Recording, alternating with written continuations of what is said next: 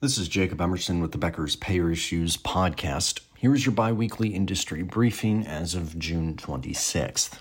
United Health Group's Optum plans to merge with home and hospice care provider Amedisys in an all-cash deal valued at $101 per share, pending shareholder and regulatory approvals.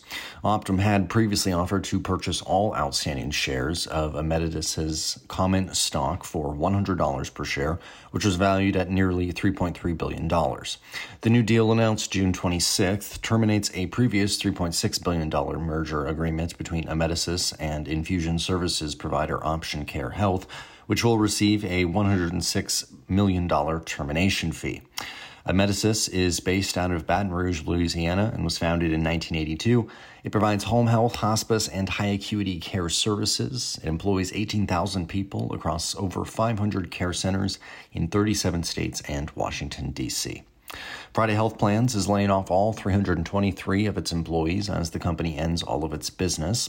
According to WARN filings filed in Colorado, Friday Health submitted to the Colorado Department of Labor and Employment June 19th. The company is expected to lay off all of its employees between June 23rd and July 6th. In the letter submitted to Colorado's Labor Department, Friday Health Plan's CEO Beth Bierbauer wrote that the timing of the wind down of the business is, quote, highly dependent on state regulators. Friday Health said back on June 1st that it would be shuttering its business nationwide over the course of this year.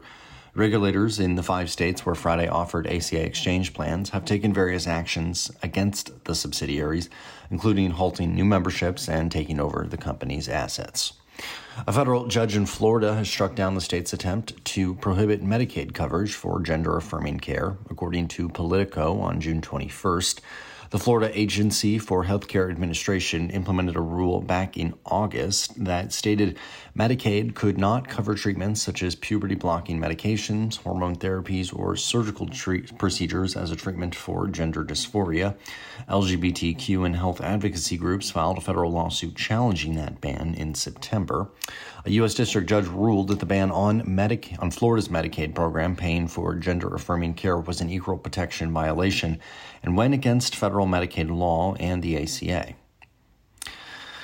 Well, the nation's largest health insurers have suitable credit ratings to withstand mounting both cost pressures driven by growing drug shortages, rising pharmaceutical costs, and higher utilization of services post-pandemic. That's according to Fitch Ratings.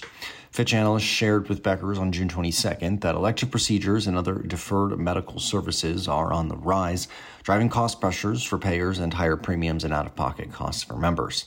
Most recently, Humana and United Healthcare said they anticipate medical loss ratios to be at the top end of full-year projected ranges. Humana said June 16th it expects a year-end MLR of 86.3 to 87.3%.